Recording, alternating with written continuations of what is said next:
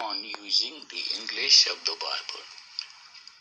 Where you are in doubt which of two words to choose, choose the one which you think would be more likely to be found in the Bible. For example, choose between he took the necessary precautions and he was on his guard. Choose between employers and employees and masters and men. Choose between arrive on the scene with promptitude and come quickly. Choose between circulated an instruction and sent an order. Choose between refused to operate and would not work. Perhaps you urge that the Good Samaritan is only a simple story. True, but the language of the Bible deals with high subjects too.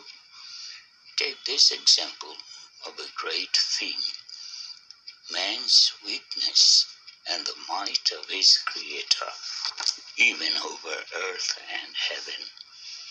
It is from the 102nd Psalm. But I said, O my God, take me not away in the midst of mine age. As for thy years, they endure throughout all generations. Thou, Lord, in the beginning hast laid the foundations of the earth, and the heavens are the work of thy hands.